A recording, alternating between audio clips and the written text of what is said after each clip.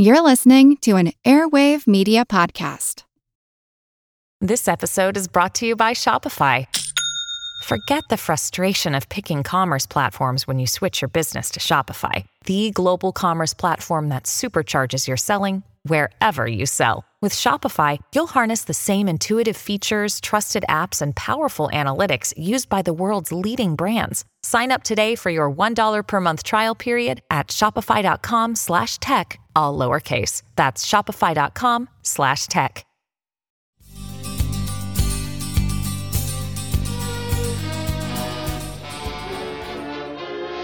A man, unaware and unsuspecting, enters a dangerous area. Now, let's see if there's anything good to eat in the kitchen. Little did he suspect what was being cooked up in this makeshift domestic laboratory. Hey, looks like Molly's making something. She's got these bowls and measuring cups out here. Can you hand me that spoon over there? Every one of you listening to this program, watch out, because soon, very soon, the most horrifying monster ever to creep and crawl will be oozing from this kitchen. You got a big cup of water there. What are you doing with that? I'm going to put this borax powder into this water here and mix it up. Not very dramatic, I have to say. It just sort of dissolves in there. But, I mean, why are you doing this? That isn't Joy of Cooking, that recipe. No, it's not, because look what we're going to add next. Elmer's Glue All. Elmer's Glue All. Okay, fill the other cup with just a little bit of glue. Well, we're making something here, Seth. Yeah. Tell me when it looks like it's about a half inch. Half inch? Well, yeah, but what's the volume measure? I mean, how do they know what size cup you're using? I don't know. Okay, so is that... You're never going to be able to pour it out of there. It's glue, you know. I'm pouring glue, yeah. Elmer's glue, into this plastic cup. Is this for a stick-to-your-ribs kind of... kind of meal? Here, take that spoon. Okay. Can you guess what we're making? Well, it's actually pretty viscous, actually. I thought it would just be like glue, but it isn't. It's more like Jell-O or something. Actually, it's slime. This is slime? We're making slime. This is a slime recipe. It's sort of like, it's like a giant wad of white gum now. Okay. So can you keep stirring? Yeah. Just like I did this morning in bed. I'll just keep stirring. Ooh. Look at that. Oh, my God. Oh, can I touch it?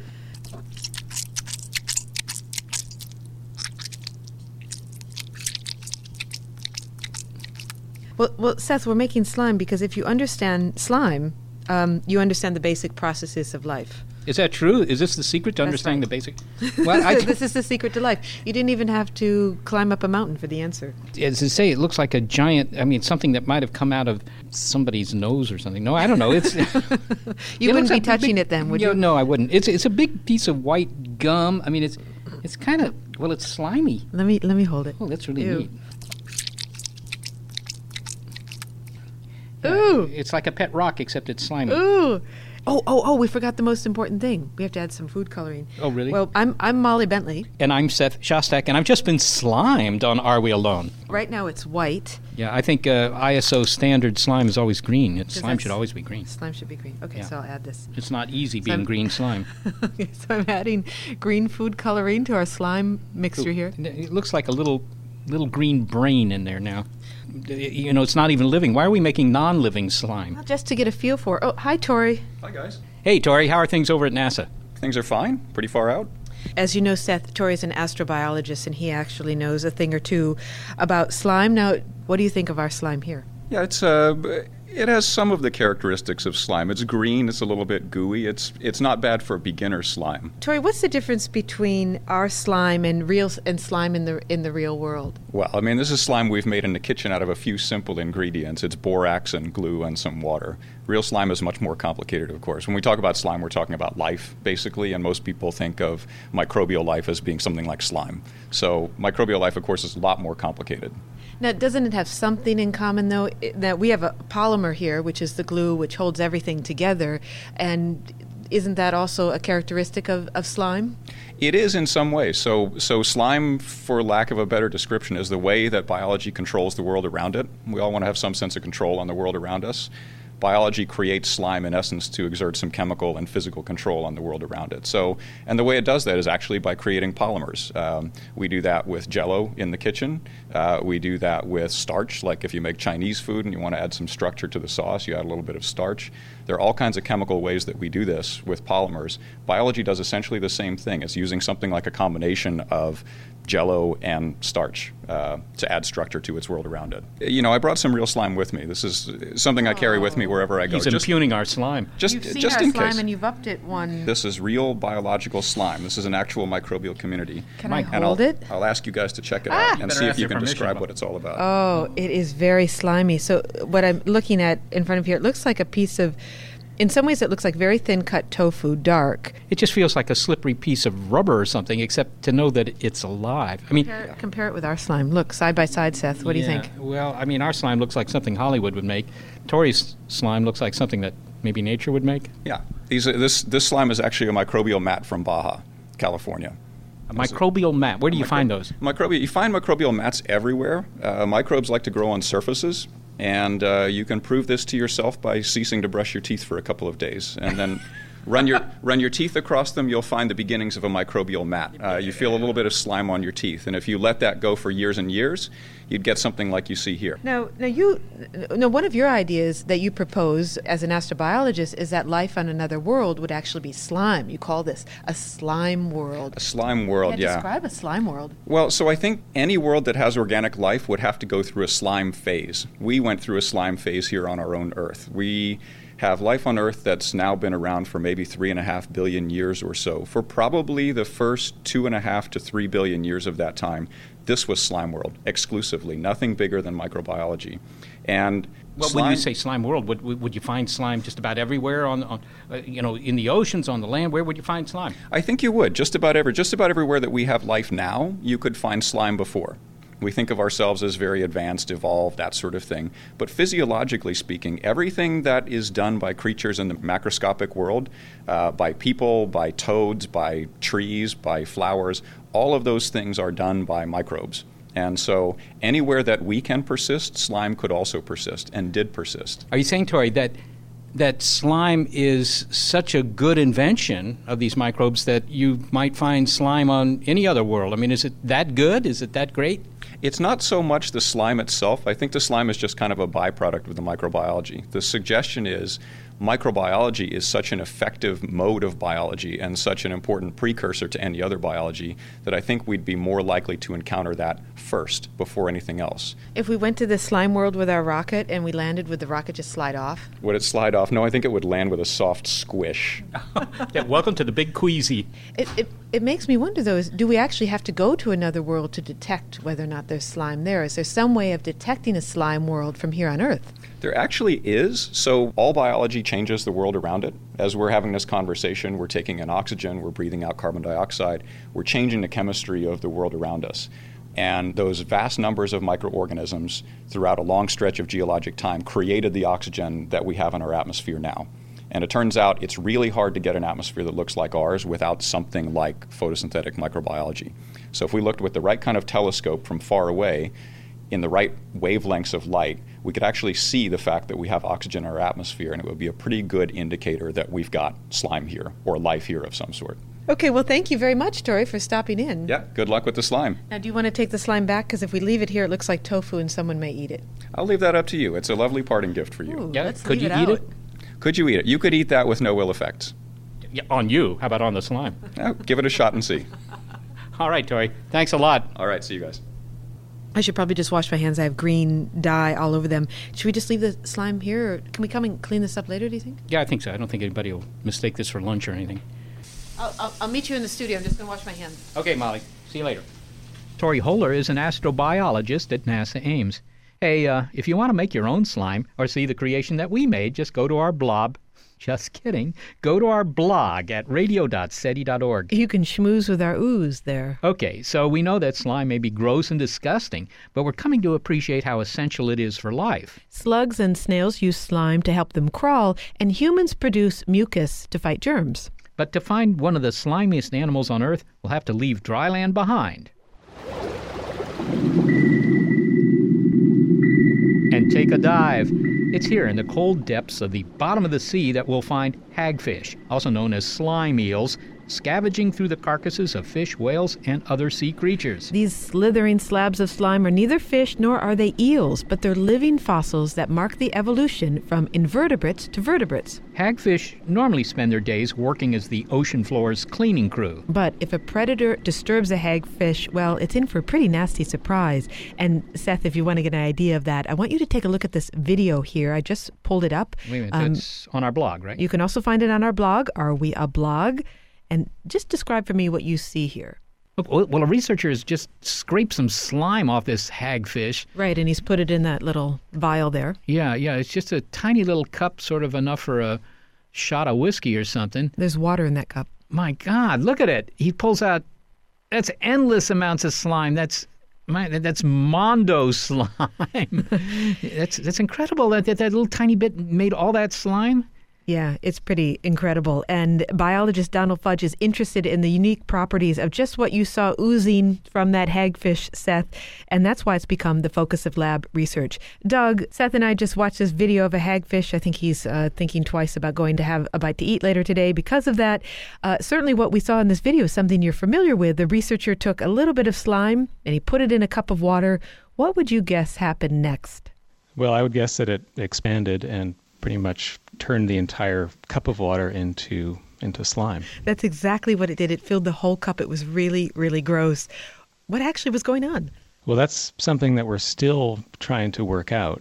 I mean, we know quite a bit about what makes up the slime. What we don't fully understand is how it goes from this concentrated exudate to this expanded slimy material in a very short amount of time, actually. And it really does expand. So that's what would happen in the ocean water?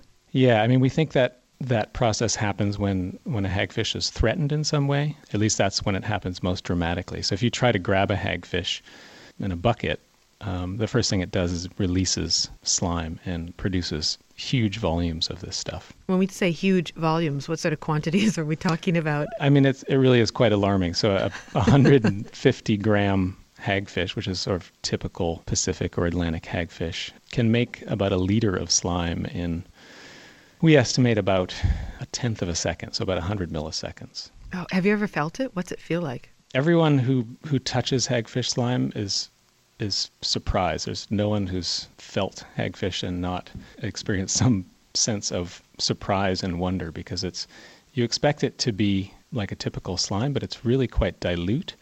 And the most startling thing about it is that it has these fibers that run throughout it. So there's tens of thousands of protein fibers that hold the slime together. And can you feel them when you touch the slime? You can. It's almost like a three-dimensional spider web that is somewhat mucusy. Delightful. It's a very strange sensation. Well, now, how does this work as a defense? Does it just gross the fish out so much that they turn away? What we think happens is that, if a fish comes along and tries to inhale a hagfish or bite a hagfish, what happens is this slime gets shot out of the slime glands and ends up expanding and getting caught on the gills of the fish.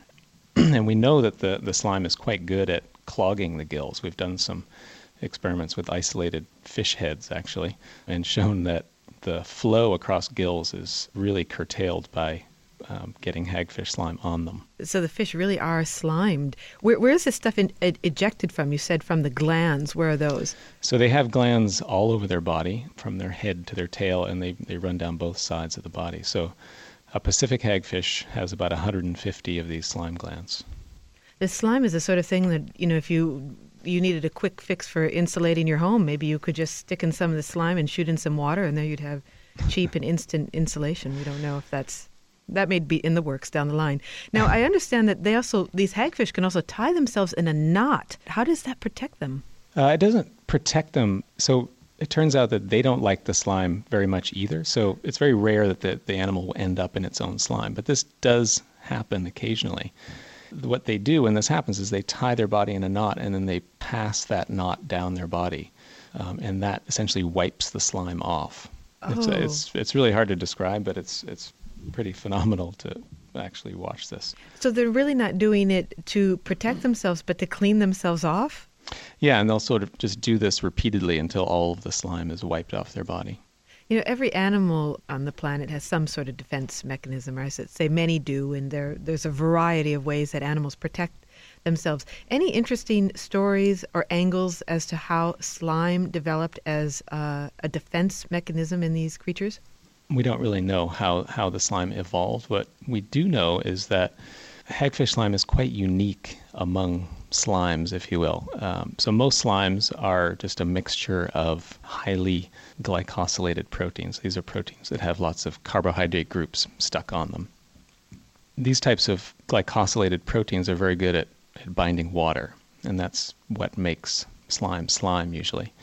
And hagfish slime is very unique in that it has these really long, fine fibers that I mentioned earlier that are sort of like spider silks in there. You've also called them slime threads, I think. Yeah, so we call them slime threads. But they really are a lot like spider silk in many ways. And as far as we know, this is the only slime on the planet that is reinforced with a fibrous component. And this is one of the most amazing things about hagfish slime, is that the fibrous component is actually made within the cytoplasm of a single cell.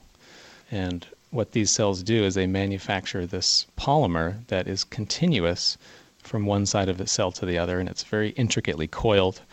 And when these things hit seawater, they unravel, and we don't really understand how they unravel in the way that they do. And that way it's very different from spider silk, because they're pre-made and then they just sort of sproing open. Whereas a spider silk is made as it's released. When you say it's pre-coiled like that and it comes shooting out, it sounds a little bit like Spider-Man's web. It's much more like Spider-Man than real spiders, in fact. Now, all of your interest in the slime of the hagfish is not idle, because you think there may be practical value to this, and you're interested in the composition of the slime thread and the mucus and how it interacts, because you may want to replicate the properties for practical application. What might that be? Well, there's been a lot of interest in trying to make artificial silk-like fibers, in particular spider silk-like fibers. Now, that's because spider silk is so strong. It's incredibly strong, yeah, and tough.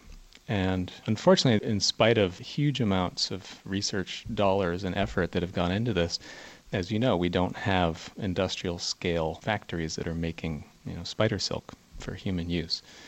And one of the things we know about these slime threads is that their mechanical properties are quite remarkable. And if we treat them in a certain way, we can get them to behave a lot like spider silk. Can you give me one practical application of this synthesized slime thread? I mean, my sort of best case scenario vision for this is, ultimately to be able to replace fibers like nylon. We spend a lot of petrochemicals on making materials like nylon and Kevlar. And eventually petroleum is going to run out, and we're going to have to figure out ways to make materials like nylon and Kevlar from more sustainable sources. Now, have you thought about how you're going to market this? I'm thinking about, I sometimes wear nylons, saying that it was made with hagfish slime. I don't know that that's a major selling point. I could be wrong. Depends on how you spin it. I mean, hagfish are certainly not as sexy as spiders, and there is no hagfish man superhero either. So, but marketers are clever. In the 1980s, there were wallets that were quite popular that were known as eelskin wallets, and you may remember those. And those were actually made from hagfish leather. But there was some clever marketer who realized that if these things were stamped genuine hagfish leather, that probably wouldn't be a big seller, so they decided to call them eel skin. All right, so maybe eel thread will be the marketing spin in this ultra durable nylons. That's the idea, is that they would just be very durable. Well, they'd be very strong, which means that they can withstand a lot of force before they break, and they'd be very tough. That's one of the really remarkable things about spider silk, is its toughness, which means that it can absorb lots of energy before it fails. And spider silk is really one of the toughest materials known. And finally, would you hesitate at all to wear a nylon jacket made out of hagfish slime threads? Not at all. Not at all. Douglas Fudge, thanks for talking to us today. Oh, thank you very much. Douglas Fudge is a biologist at the University of Guelph in Ontario, Canada. And if you want to see that slime in action, and I really recommend this, go to our blog, Are We a Blog? And watch the hagfish do his thing. Up next, some people fear slime, but of the nano kind. Also, why slime molds are the most social of all cells. It's Are We Alone? Science Radio for Thinking Species on Any World. The world is teeming with biological diversity, so it's not uncommon to meet a biologist with a slightly esoteric area of expertise. And that's the case with John Tyler Bonner of Princeton University, who studies slime molds. Which sound like another kind of slime, the kind of thing that would be coating a petri dish with sticky goo. But slime molds are not slime. They're a special sort of amoebae found all over the world and that live on dead plant material. They can appear gelatinous during part of their life cycle, hence the name slime mold, but otherwise they're fungi-like. And fungi is probably an appropriate term to describe what John Bonner calls gregarious amoebae. Individual cells feed on their own before coming together as a happy, highly adaptive, multicellular whole. You probably think of amoebae as these kind of microbial loners you saw under a high school microscope, but these guys like to work together. The Social Amoebae is the title of John Bonner's book. The professor emeritus of ecology has studied cellular slime molds for more than 50 years. Okay, so maybe you haven't heard of slime molds, but Dr. Bonner reminds us not to ignore the tiniest players in life's drama. They're amoebae. They're single-celled amoebae, and they're about the size and look very similar to our white blood cells. And now what they do is they are in the soil and they feed on bacteria. When they've finished eating and all the bacteria are gone, then they come together to form these multicellular organisms. So they may have 1,000, even 1,000,000 of amoebae come together and form first a slug and then a little fruiting body, which sticks up in the air. Apparently, the reason for the fruiting body is that they want to get some way in which they can spread the spores of these amoebae to other places in the soil where there might be bacteria to eat. So that the coming together to be multicellular and producing the slime all has to do with getting dispersed, with finding new places to eat. Is it finding new places to eat, or is it making more of themselves? Is this reproduction, or just they can't make more of themselves unless they eat. Okay, sort of a slime mold movable feast. Exactly right. Very good. Well, but how do they do that? All right, so now they're this little dot, thousands, maybe even as many as a million amoebae put together. Yes. Yeah. All right, and so there they are. And now, how do they get to their next meal?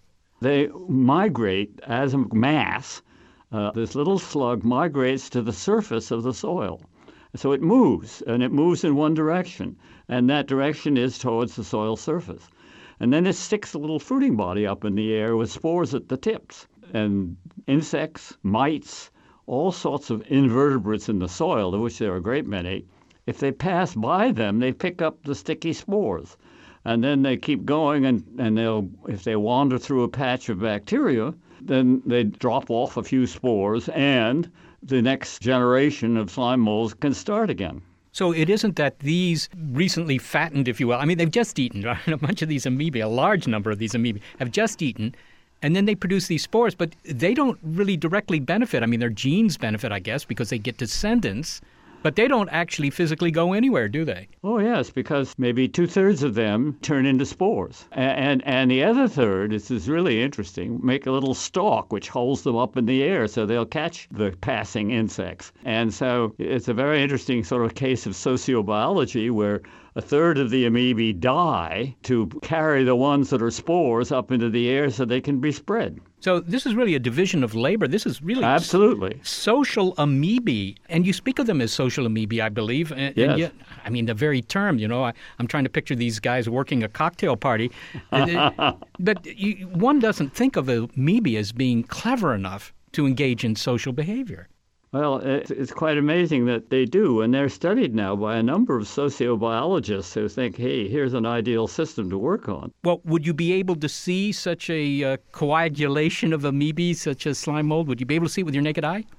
Well, let me say two things, and that is that you couldn't without a microscope. Because the amoebae, as I said earlier, are the size of white blood cells, so they're really very, very small. Of course, what we do is cheat always. We just take some soil, bring it into the laboratory, and get rid of the soil and grow the amoebae on agar jelly that you can see through. But now the fruiting bodies themselves, if you have a culture dish, you can see those with your naked eye. They're about the size of very small pins with pinheads.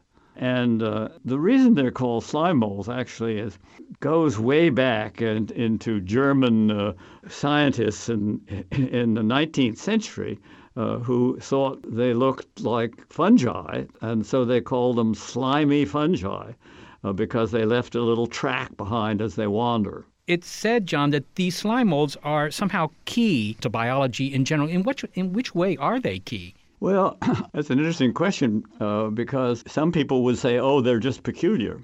But my answer would be that because they do things differently, it gives you insights as to the way ordinary animals and plants develop and behave. And it means living things aren't stuck in one system. They can have great variety. You're obviously very excited about slime molds. You've written a book about it, after all. It's been your passion for a long time.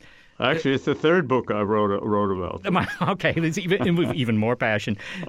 Where does this passion come from? I mean, I can hardly imagine that when you were, 15 years old, you said, slime molds, that's where the action is. How'd you get interested in this? Oh, I was at college, and I knew I was interested in biology since I was about 12. But when I got to college, I suddenly realized that everything in biology was fascinating. What was I going to do? And so I became interested in lower organisms, algae, fungi, and things of that sort. And then I also became tremendously interested in embryology, how you get from an egg to an adult. It seemed to me an extremely important problem. And so one day, suddenly it dawned on me, why don't I use some primitive microorganism to examine the problems of embryology? So essentially what I've been doing all my life is slime mold embryology. And it has turned out to be a very effective way of getting at some of the fundamental problems. So if you had to encapsulate what we have learned that's fundamental in terms of these processes, these evolutionary processes, what would you say? What have we learned from studying slime molds for as long as we have? Well, I would say from an evolutionary point of view, it shows that there's tremendous selection pressure, natural selection, for distribution of the spores in this case. In other words, for spreading things, for dispersal. And many, many moles in the soil have little fruiting bodies which stick up in the air, and they're not related to slime molds at all. And so the evolutionary pressure to have a system where you can spread spores is really very sort of fundamental and universal. Well, finally, John, how important are slime molds? Obviously, they're important to you, but how important are they to life on Earth? I mean, if you could push a button and all the slime molds just evaporated tomorrow, would we miss them? Well, I hadn't thought of it quite that way, but it's a good question. And I think, first thing, there are an enormous number of amoebae in the soil, particularly in the forest soils, so that the tonnage of amoebae is really amazing. And now they feed on bacteria. So if you eliminated all the cellular slime molds, bang, one of the things that would happen is there would be one tremendous surge in bacteria in the soil. Now, probably that would balance out some way or other, but that would be a big change because as far as bacteria eating, they really are big operators. Okay, so you would lose some, if you will, bacteria predator, but I mean something exactly. else. That's what they are. Okay, but wouldn't some other predator come in to fill that niche? I mean, would that really disrupt the ecology of Earth in a serious way? Well, nature is so good at balancing after catastrophes that probably in a bit that would somehow or other something else would take over to eat all those bacteria. John Bonner, thank you so much for helping us get a handle on this slippery subject. You're very welcome. John Tyler Bonner is Professor Emeritus of Ecology and Evolutionary Biology at Princeton University. His book is The Social Amoebae, The Biology of Cellular Slime Molds. Bonner reminds us of the beauty of the world writ very small. But not everything that comes in small packages is charming and benign. When it comes to nanotechnology, the smaller you go, the higher the stakes. Now, nanotech is manufacturing on the atomic or molecular scale. It's engineering the minuscule. Tiny machines could soon be rearranging individual atoms to build novel materials or anything that needs to be assembled, cars, chairs, TVs, all from the bottom up. Or they could be building very small machines, biohelpers, that could slip into the bloodstream and battle cancer cells. But the potential of nanotechnology has a possible downside. Is it wise to create nanomachines that not only build things, but out of necessity, also self-replicate to do so? In other words, should we build self-replicating nanobots? And if we did, could we control them? Okay, you might be wondering what all this has to do with slime. Well, the unstoppable self-replication of nanobots might lead to something called gray goo. And that term refers not only to the colorless hue produced by a growing mass of tiny swarming robots, but also to the condition of the Earth after these ravenous, fuel-seeking mechanical mites devour all the available biomass and leave the planet as a gelatinous mound of sludge. The gray goo problem has been raised by the co-founder of Sun Microsystems, Bill Joy, in an article in Wired, and by author Michael Crichton in his book Prey. Even Prince Charles publicly aired his gooing concerns a few years ago. So how can we assess whether the threat of gray goo is silly or serious? Well, Molly asked Chris Phoenix, the director of research at the Center for Responsible Nanotechnology. Chris, should we be worried about gray goo? There are a lot bigger things to worry about than the theoretical possibility of gray goo. Okay, so you can't say, no, we shouldn't be worried at all. I can't say that no one will ever have the capability to build it. I can say that it will not happen by accident. When you say anyone would not have the capability to build it being these tiny robots that would then self-replicate uncontrollably? Gray goo would require several different capabilities, all of which are difficult. It would require a robot that is mobile, very, very small, able to not only stay functional in a very random, difficult environment, but able to gather food and energy from that environment. It would have to contain its complete blueprint, which is not easy at the nanoscale. It would have to be capable of manufacturing all of its parts with a very sophisticated, flexible, and slow and inefficient manufacturing system. And it would have to do all of these things fast enough to replicate before background radiation destroyed it. Say a little bit more about this, what this robot would look like. We're talking about a robot on the nanoscale. This is a scale of molecules and atoms. How do you get a robot that's that small? So robot means a lot of different things, and a manufacturing robot can be as simple as a computer-controlled drill press. That's the kind of robot that a molecular manufacturing factory would have in it. Computer-controlled drill presses or conveyor belts or whatever. If you took them out of the factory, they would be completely inert. To call gray goo a robot is like calling a bacterium a robot. It's more accurate to call it a self-contained system. And the idea is that it would need to self-replicate so it could make more of itself in order to build whatever it was building. Well, no. Let's back up a minute. A molecular manufacturing system would not be small. So you could have a tabletop box like a laser printer, and it could contain lots of molecular tools, which would be as inert as a wrench. That would be a factory that was useful. So that's a molecular manufacturing system of the type that people would design. So to be dangerous, a gray goo robot would have to be far smaller than any useful manufacturing system. All right. Well, in this scenario, where was the self-replication threat perceived to be? The threat was perceived to be making a small package containing everything you would need to have one or two robotic manufacturing tools at the molecular scale, and the computer to control them, which would probably be much larger than the tools themselves, and the shell to protect it, and the chemical processing systems, and everything else you need, all in a package small enough that it would blow around like dust until it found something to eat. Well, what's interesting is it sounds like you're saying there isn't much of a threat from gray goo, but the idea itself came from one of the fathers of nanotechnology, Eric Drexler, and he was the one that first raised the concern that you could have a manufacturing process that would ultimately be uncontrollable. That was early in Drexler's thinking, when he was thinking still in terms of building things like bacteria. And so his first picture of a manufacturing system was of small, separately encapsulated robots with onboard computer control, which would have to not only be able to build a wide range of things in a very small space with a very small computer, but also be able to cooperate. In other words, you would have to download the blueprint to a billion robots and have each of them work on their correct part in the correct place. That is something that I've never been quite sure would be practical. And fortunately, as far back as 1992, he realized that you didn't have to do the small, self-contained manufacturing robots. You could just put one big shell around the whole thing and have the robots not be self-contained, have them fastened down in a factory structure. So it sounds like nanobots probably won't run away and be the problem, but the idea of nanobots running away and creating this gray goo has posed a public relations problem, at least for nanotechnology. And you're there at the Center for Responsible Nanotechnology, and I'm assuming that you probably spend at least a fair amount of your time addressing these public concerns. What kind of things have you had to address and write about?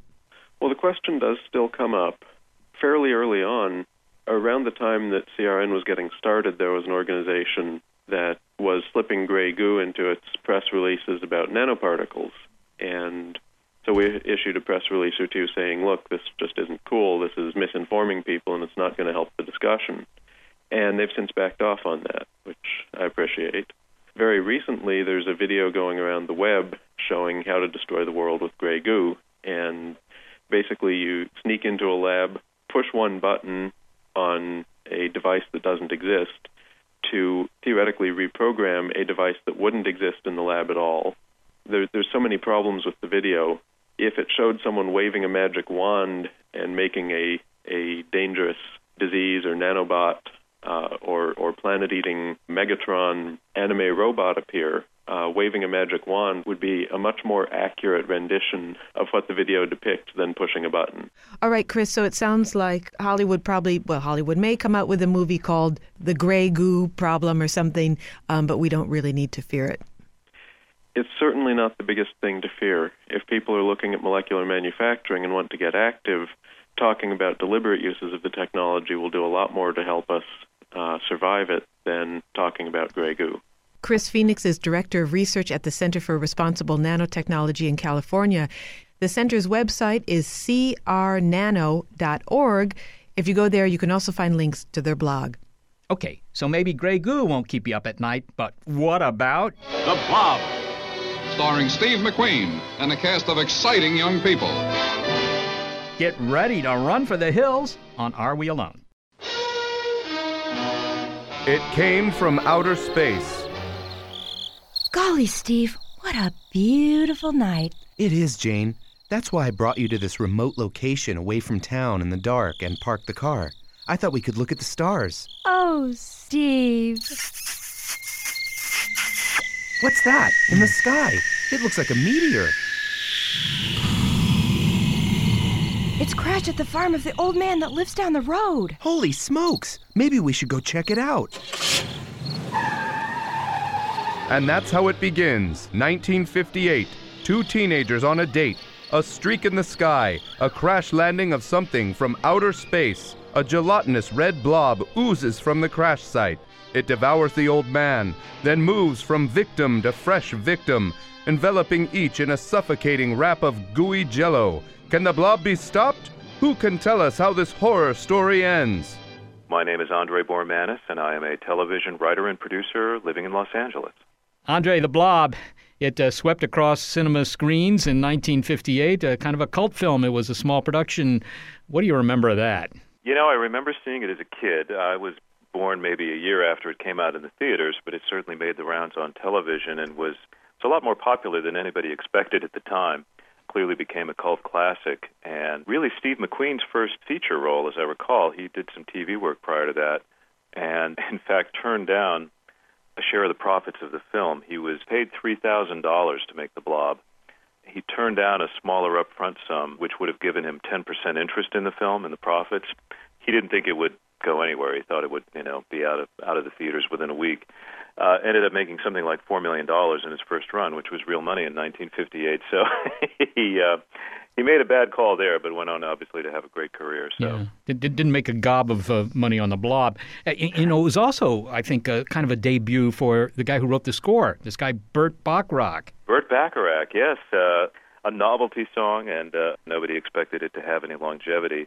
Yeah. No, I do recall it. It was recorded, as I recall, by the Five Blobs. The Five Blobs. Yeah, you see a bunch of guys thrown together in a studio. Yeah, basically some studio musicians, and that's the way things were often done back in those days. So. Well, for those people who haven't seen the original Blob, let me just describe what I remember.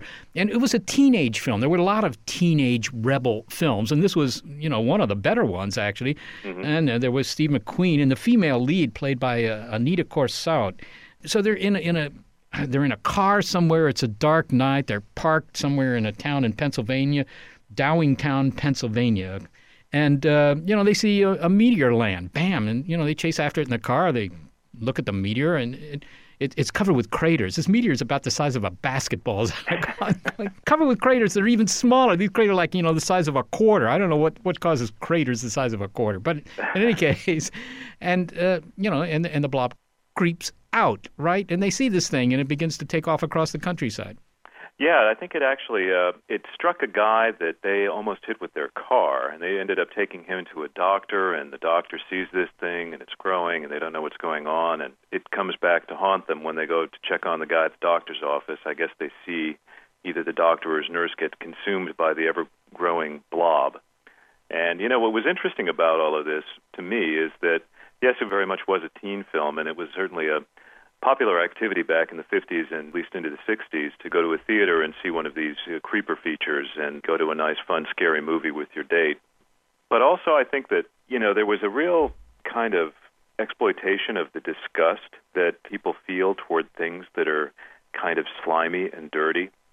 And my recollection of the very late 50s and early 60s, having kind of grown up in that 50s culture, I guess, is that there was a very strong emphasis in this country on hygiene, on cleanliness, and I think that it was probably a way to exploit the fear of the slimy things that are beneath the surface inside our bodies. It's slimy. Ooh, everything should be clean and neat and kept in its proper place. And the blob was the antithesis of that. And as such, I think it touched a lot of nerves. It was very scary, although I suspect that young children who tend to be drawn to slimy creatures before they're taught how to fear that sort of thing would have found the blob actually very appealing in a lot of ways. Well, that's an interesting physiological explanation for the scary properties of the blob. Well, what about a political explanation? I mean, here was this red thing. They were talking in the 50s about creeping socialism, which indeed was just a euphemism for creeping communism. Sure. And here was this, oozing red thing, because the blob was red, red menace, right? It even oozed through the projection holes in a theater filled with teenagers watching some movie, right? I mean, right. What could be worse? It was exactly. And that was a common denominator among a lot of horror films and science fiction films back in the 50s and into the 60s. But probably they reached their zenith in the 50s in films like The Blob and, The Day the Earth Stood Still, which is a very fine film, directed by Robert Wise, Invasion of the Body Snatchers. That was a little bit more about the flip side, the McCarthyism that ran rampant in the 1950s. Today it seems a little quaint or even almost naive to look at the rather obvious metaphor of the creeping red scourge that's attacking our youth. Yeah, the Cold War, but a lot of hot movies. Well, as I recall, McQueen and Corsaut, these teenagers, of course, see this, this guy's medical practice is wiped out as the blob chows down on the doc and his nurse and somebody else, I think. I don't know. And they try and convince the police that there's something slimy trying to threaten Dowingtown without much success at first. Mm-hmm. Now, one thing that struck me is every time the blob would eat something, and it just routinely, every 5 minutes, it would eat another victim. But it would keep getting bigger. It would eat a 150, 200-pound person, and the blob was now 150 or 200 pounds bigger. Right. And, if that happened to us, I mean, we'd be, hundreds of thousands of pounds after a couple of years. I thought that was kind of... You have to wonder about the blob's metabolism. Yeah, no excretory function there. It was just, it is its own excrement, perhaps. I don't know. There's a totally different metaphor there, but... Yeah, that was something that certainly back in those days, and even today, it's not necessarily the kind of thing that the writer would think through. They're more interested in pursuing that metaphor, and the mechanics of how that might work in terms of real-world biology is always highly suspect. But another thing that I find interesting about the film, and I don't know if I'd call it prescient, because I think the idea was out there, and certainly you would know this, is the notion that life could arrive from space inside meteorites, and that, in fact, if not actual living organisms, certainly the organic components that made life on Earth possible were delivered probably in large part from comet and meteor bombardments early in the history of the Earth. So that aspect of it, I think, is actually, that's kind of interesting. Yeah, although it was very nicely packaged, actually. It just didn't look like nature. I mean, Right. this thing sort of opened up. It was reminiscent, actually, of War of the Worlds, the first version of War of the Worlds, which was, well, I think, 4 years earlier. Right. Remember? And again, a meteor slams through the sky and it lands on the ground. And there's a big hole, and then they go take a look at it, and the top unscrews. Exactly. And how come That's the Martians? not a meteor. Right.